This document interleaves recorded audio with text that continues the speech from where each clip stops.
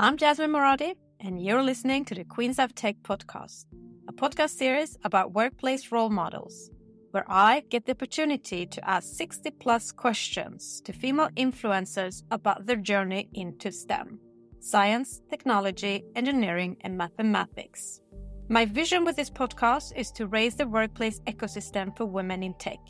My mission is to bridge the gap between schools and workplaces by highlighting female role models in STEM to encourage more young girls and women to unleash their full potential in these fields to reach top leadership roles.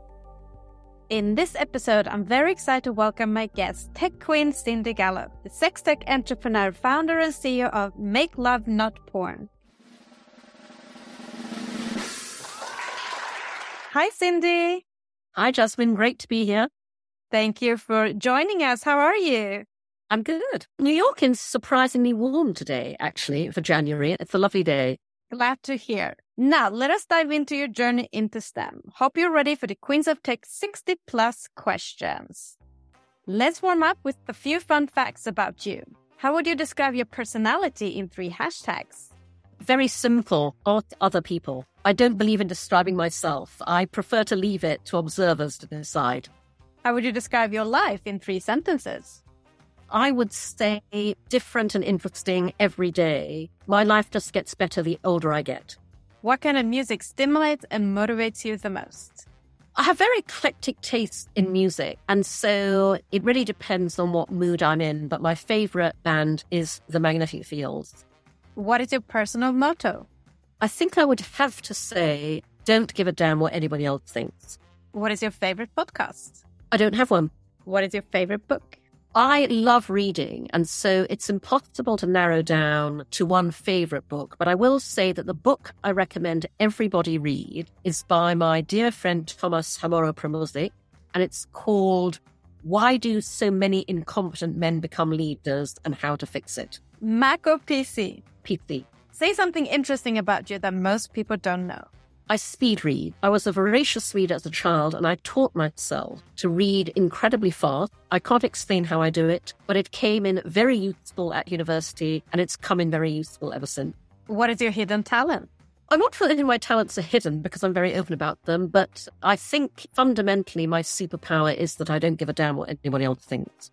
You are an author, and if you were going to write a book about your life, what would the title be? Fuck that shit. Great start, Cindy. Now, let us dig deeper. Our childhood has an effect on our adulthood. Our early experiences shape our belief about ourselves, others, and the world. Now, I want to discover your childhood. Where did you grow up? I grew up in Brunei in Borneo. What was your dream job as a child? Funnily enough, to work in advertising, which I subsequently did. What was your favorite subject in school? English literature. What was your least favorite subject? Maths. What is your earliest memory of technology and the arrival of the internet? That would be when I was working in advertising in London back in the late 80s, early 90s, and the arrival of computers generally, and especially in the business world of email. Which were the first 3 technology gadgets you owned?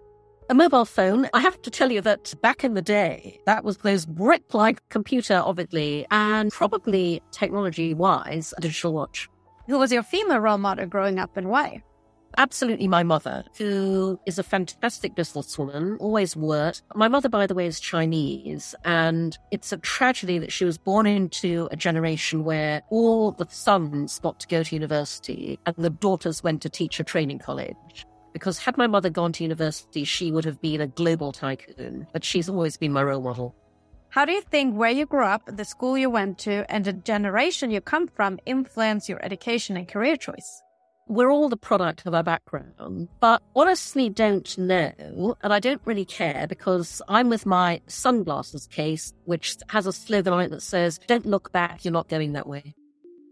Lovely. Now, I'm going to read 2 quotes. First one, how does the universe expect me to choose a career path at 16? I can't even choose what I want for dinner. Second, Abraham Lincoln said, I quote, the best way to predict your future is to create it. So Cindy, I want to know the choices behind your career path. Where and what did you study at university? I studied English literature at Somerville College, Oxford. Who and what influenced you to get into your chosen field? Honestly, everything in my life and career has happened by accident, and I am where I am today by complete and total accident. You worked in advertising, as you told me. So what professional roles have you had before that led you to start your own? I came up through the ranks in advertising and was an agency CEO and then a chairman for many years. So those were the roles that I occupied in advertising. What does Make Love Not Porn do? Make Love Not Porn is pro-sex, pro-porn, pro-knowing the difference. It came out of my direct personal experience dating younger men and realizing that when we don't talk openly and honestly about sex, porn becomes sex education by default in not a good way. And so today, Make Love Not Porn is the world's first and only user-generated, 100% human-curated social sex video sharing platform. The way to think about us is, if porn is the Hollywood blockbuster movie, Make Love Not Porn is the badly needed documentary. We are a unique window onto the funny, messy, loving, wonderful, comical, awkward ways we all have sex in the real world. We are socializing sex, making it easier for everyone to talk about, to promote consent, communication, good sexual values, and good sexual behavior. And so we are literally sex education through real-world demonstration. I absolutely love it. What is your title and what is your main responsibilities? I'm the founder and CEO of Make Love Not Porn. And honestly, what that means very simply is that for the past 13 years, I've had to parallel path two things. Work to build Make Love Not Porn and work to change the business and cultural context around it. Because when you have a truly world-changing startup, you have to change the world to fit it, not the other way around. And I can tell you as a sex tech founder that I and my tiny team fight an enormous battle every single day to even keep this business alive, let alone grow it. At the end of the day, I concur with what Fred Wilson of Union Square Ventures said many years ago in a blog post about what the role of a founder and a CEO is. Three things. A, to set the vision for the company. That's what I've done for 13 years. B, to hire the very best talent in the marketplace to make that vision real. I have a phenomenal team, tiny though they are. And C, to make sure there's always money in the bank. And I have to tell you that, again, with a sex tech platform, one that most investors shy away from. The third is especially difficult, but so far, so good. What does a typical workday look like for you? There is no such thing as a typical workday. I love the quote, choose a job you love and you will never have to work a day in your life. So Cindy, what do you love about your role? I completely disagree with that quote because I'm a big fan of my friend Nafi Molina Nino's quote in her book Leapfrog, which is a manual for female entrepreneurs based on interviews and advice from a whole range of female founders, one of whom is me. I was interviewed for the book as well. But Nafi says in her book Leapfrog, forget passion, find things you want to punch. And I'm a great believer when you find something that you can solve because the issue makes you really angry. That is what motivates you more than anything else. Oh my God, so true. Never put it like that. That's why I'm doing this podcast and the whole mission. What is the best experience you've had in your role so far? Any examples?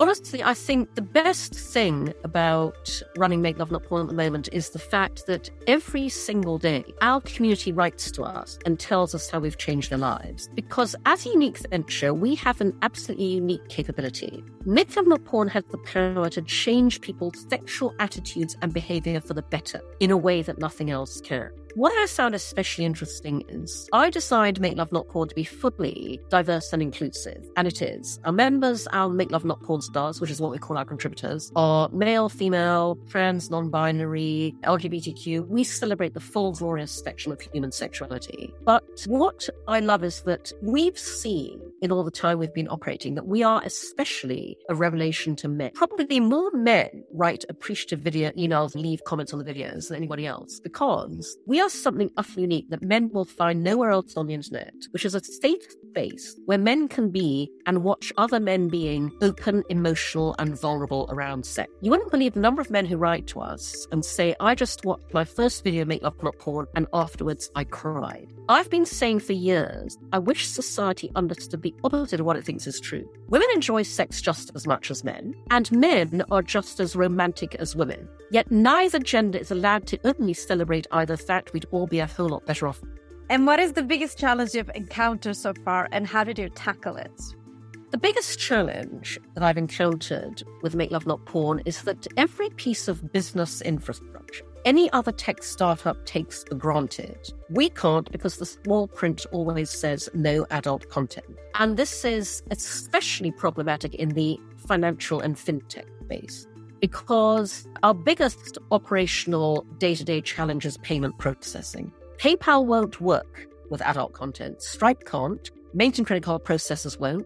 We have to work with adult-friendly payment processors who, because anybody adult has nowhere else to go, charge extortionate rates.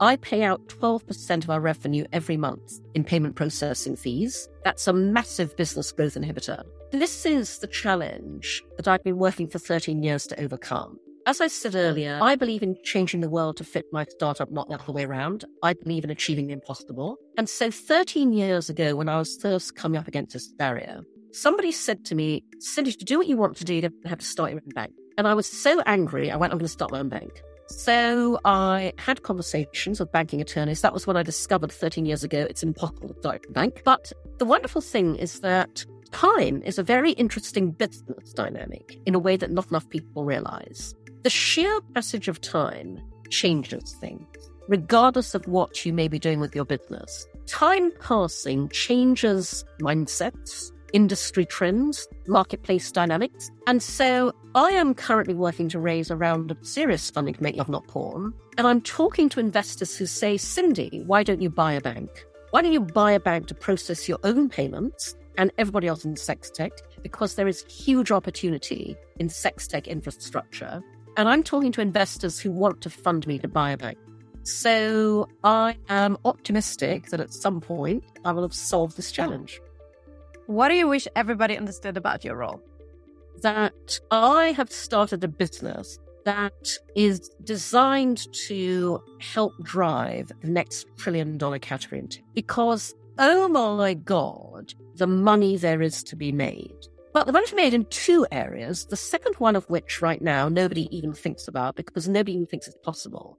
So the first area is, oh my God, the money to be made out of sex. We all have it. We'll enjoy it. And especially right now with the economic downturn, it's recession-proof and the market never ever goes away. But the second area is, oh my God, the money to be made out of socially acceptable sex. So when you do what I am doing with Make Love Not Porn, socialize sex, normalize it, bring it out into the sunlight, take the shame, embarrassment, and guilt out of it, you then normalize people feeling really okay about publicly buying your goods, products, and services, then publicly doing what they already do with everything else. Reviewing, recommending, sharing, advocating, and publicly badging themselves as brand ambassadors. That's the $1 trillion financial future I'm going after with Make Love Not Porn. What is the one common myth about your profession or field that you want to disapprove? Honestly, there are so many ludicrous things that people think and say about sex because I am operating in the single area of universal human experience we're almost fucked up about. But honestly, it's the idea that everybody automatically disapproves because that's so not true. Sex is the one area where fear of what other people will think operates more than any other. And so everybody is saying and reacting and operating around sex the way they think other people want to see them act and operate. And I want to go just drop the pretext universally instantly, because I can tell you that in 13 years of working on Make Love Not Porn, we have been universally positively received in every single country all around the world. And our only barriers are the financial and business ones that I'm in the process of breaking down completely. What do you love about working in the tech industry? I am one of a huge number of us who are not white men who are redesigning the future of the internet through the female and diverse lens.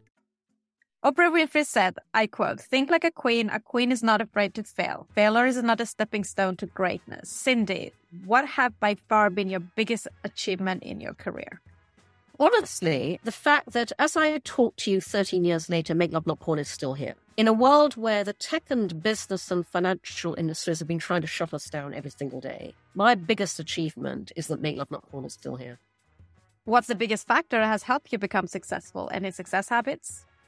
The thing that most motivates me, that has kept me going through all of this, is the dynamic that I characterize as I'm going to fucking show you. You tell me it can't be done, I'm going to fucking show you. You put an obstacle in my path, I'm going to fucking show you. I have to take all of that daily demoralization, depression, and I have to channel it into motivation and inspiration to keep me going. How do you measure your own performance at work? The fact that my business is still here when I face so many more obstacles than your average tech startup. What is your biggest failure in your career and what did you learn from it? I've been failing for 13 years to change the financial and fintech world to accept my business. As I say, I've been failing for 13 years because I'm now very close to succeed. And so you just have to keep on failing until the day you succeed. What is inspiring and motivating you the most in your role and career right now? Exactly what I said. I'm going to fucking show you. Let us now jump into the influence of mentorship and role models and sponsors. Role models can consciously or subconsciously be a powerful force in our lives. In addition, mentors can guide us through our career journey and open up the world of possibilities. Sponsors match emerging talent with leaders and influential employees who can help us move ahead in our career. Cindy, do you have a mentor today? I violently object to the term mentor. I want women to strike the word mentor from their vocabulary completely, and I want them to replace it with the word champion. The word mentor, inherently, within the sound of it, touchy-feely, chat-chat, shoulder to cry on. Women don't need mentors, we need champions. We need what men get all the time, which is somebody willing to go out on a limb for us. A champion is somebody who, behind closed boardroom doors, slams their fist on the table and says, we can only fund one more startup, we're funding James, not John's. Champions make shit happen for us. And so I encourage every woman, fuck mentors, find champions. Who is then the female champion you look up to in your field? I was very lucky coming up through the rank in the advertising industry, and I was lucky for two reasons. The first is that I was never sexually harassed in a way that ended my career. And by the way, I was absolutely sexually harassed, but not in a way that resulted in retaliation, managed me out of the company, out of the industry. And I say that because many women were, and many women are in tech today. Women are sexually harassed in a way that ends their careers. Secondly, I was lucky because, coming up to the ranks of advertising, I can count on the fingers of one hand how many female bosses I had. 2. I worked for men in every advertising agency I worked in, but I was lucky enough to work for men who saw my potential before I did, who wanted me to succeed, who gave me opportunities and absolutely championed me for success. And again, I'd say I was very lucky because very few women have that experience. And that is the issue with the tech industry today. The appalling sexism, misogyny, racism, homophobia, ableism, and ageism that is systemic and endemic in tech means that women are prevented from taking up the leadership role they so deserve. I know so many women whose careers were deliberately sabotaged by white men in tech because they felt threatened. What I would say is I look up to every woman who has made it in tech, who has built a unicorn, sold a company, but there need to be many more of us because women in tech do not have enough role models who in turn can champion them and very importantly fund them, because that's the huge problem with the lack of female representation. Not enough women getting funded, and as we all know, only 2% of all venture capital last year went to female-founded ventures. 98% went to predominantly white male-founded ventures. When that happens, women don't build successful companies. Women don't exit successful companies. Women don't then have the wealth they can use to fund other women. There is a closed loop of white guys funding other white guys who go on to fund other white guys in the Valley at the moment. And we have to break that loop in order to get the trickle-down effect with the wealth for real working for women. And as you said, history shows that it has been more common for men having champions, role models and sponsors in business than women. So, Cindy, how important do you think is to have a sponsor, role model and a champion during one's career? I think it's enormously important to have a champion. I don't like the term sponsor either. It's too passive. Champion is active and proactive. It's incredibly important to find the people who will champion you. I want to give our audience a piece of advice based on my rather unique situation, but I think the principle applies. I want to recommend to women that they do what I currently do to find investors for Make Love Not Porn. Because I have a very particular investor finding strategy. Given that my challenge is, I know that my investors are out there. There are a ton of them. And by the way, there are a ton of them in every single country in the world. They are impossible to find by the usual means because they all have one thing in common. Your willingness to fund Make Love Not Porn is entirely a function of your personal sexual journey. It is a function of your personal lens on sex and sexuality. It's been shaped by your own experience, and I have no way to research and target for that. Not least because sex is the one area where you cannot tell from the outside what anybody thinks on the inside. The people who look like they would totally get it don't. The people who look like complete prudes do. And so my strategy has been, I put what I'm doing out there all the time. I promote Make Love Not Porn across all my social channels. I do every media interview I'm asked to. I go on every single podcast because I have to make synaptic connections happen that will attract those investors to me. Now, this is a very long,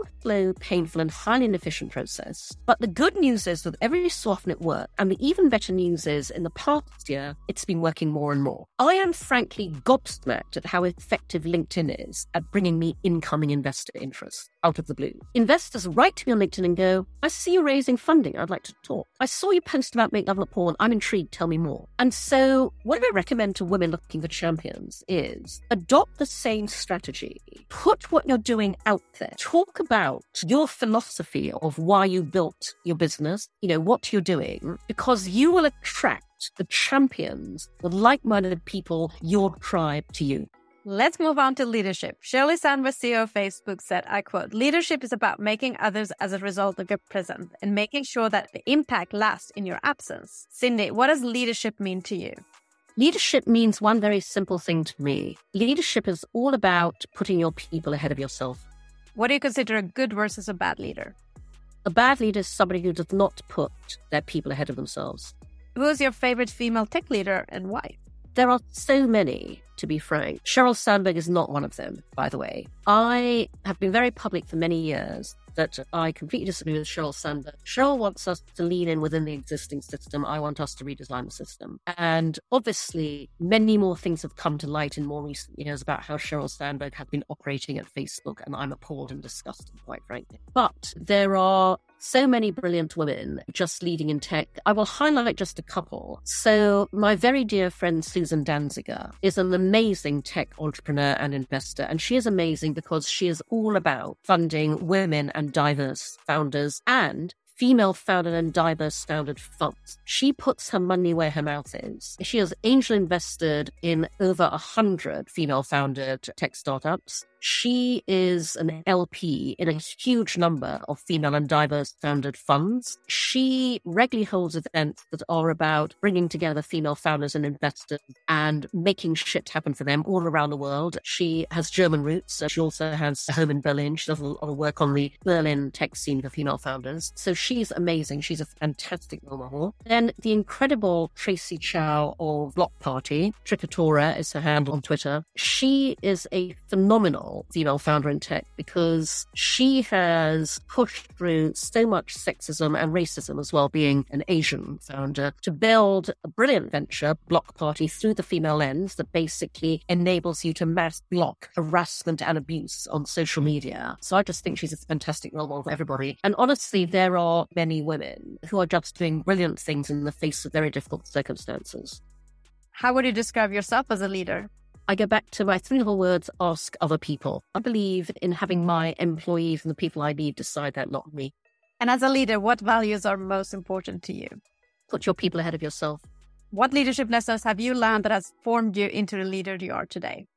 I'm a big fan of radical simplicity. I like to keep things very simple. What I've been saying to people for years is there is a formula for business success. You can apply it and you'll be successful, guaranteed. It's very simple. It goes like this. If you seek out and hire and retain the very best talent in the marketplace, if you then give that talent a very compelling and inspirational vision of what you want them to do for you and the business, If you then stand right back and enable and empower that talent to achieve those business goals in any way that they see fit, using their own individual skills and talent, if at the same time you make that talent aware of how enormously you appreciate them, not just financially in compensation terms, but verbally, vocally, every single day. And if you enable that talent to share in the profit they help create, be successful. It's that simple, and virtually nobody does it because what this formula requires is a high trust working environment. And pretty much every working environment is low trust.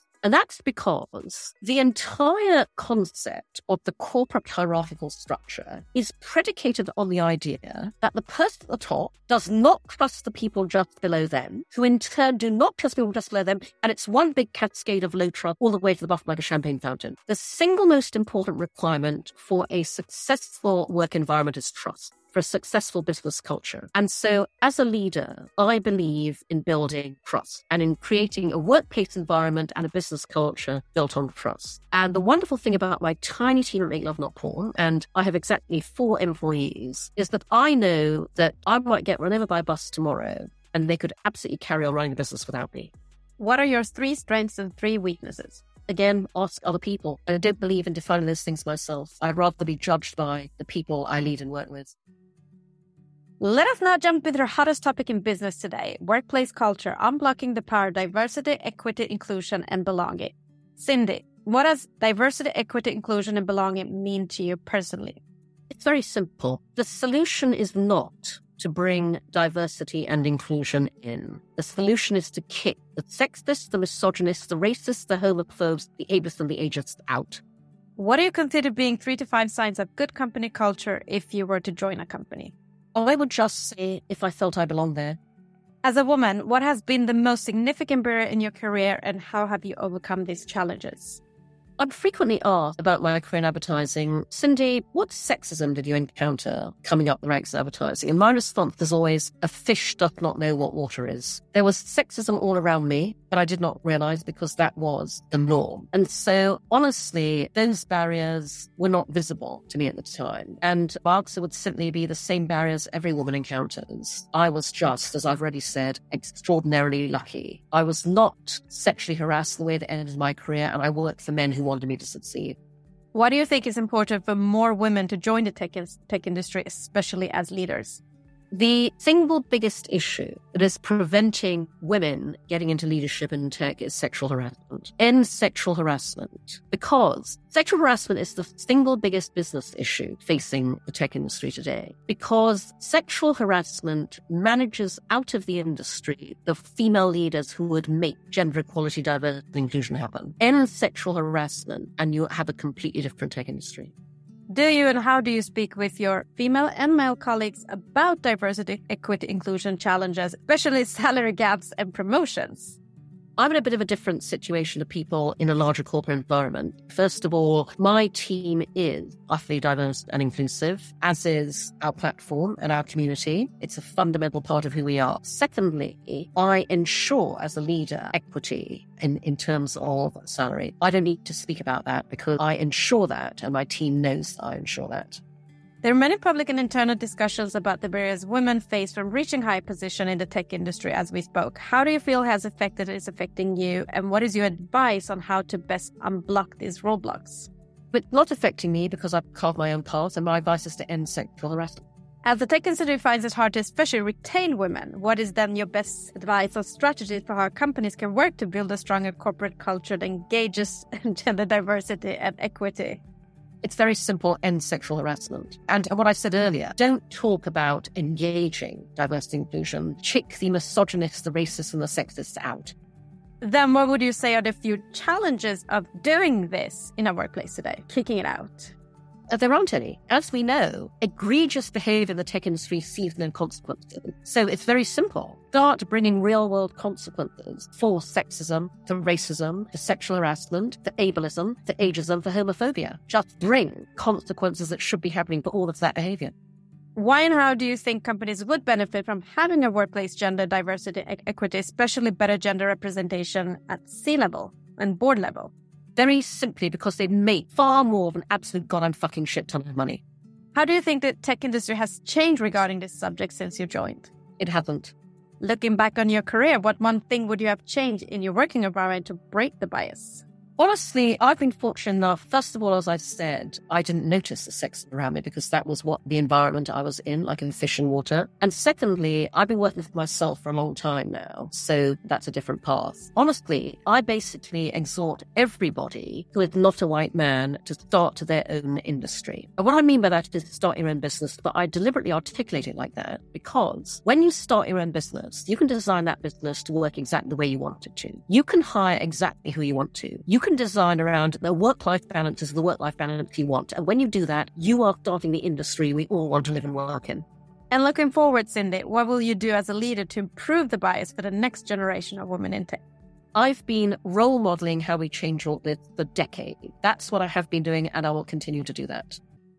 Let us move on to another hot topic in business today, which is workplace balance and mental health. Cindy, you have without a doubt a busy lifestyle. How do you take care of yourself to maintain a good mental health?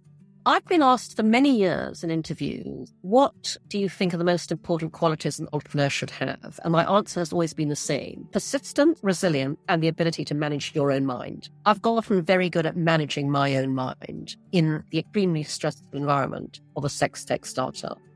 Have you experienced burnout? Not that I would describe as such, no. What is your advice on how companies can create a more mentally healthy workplace in the new now?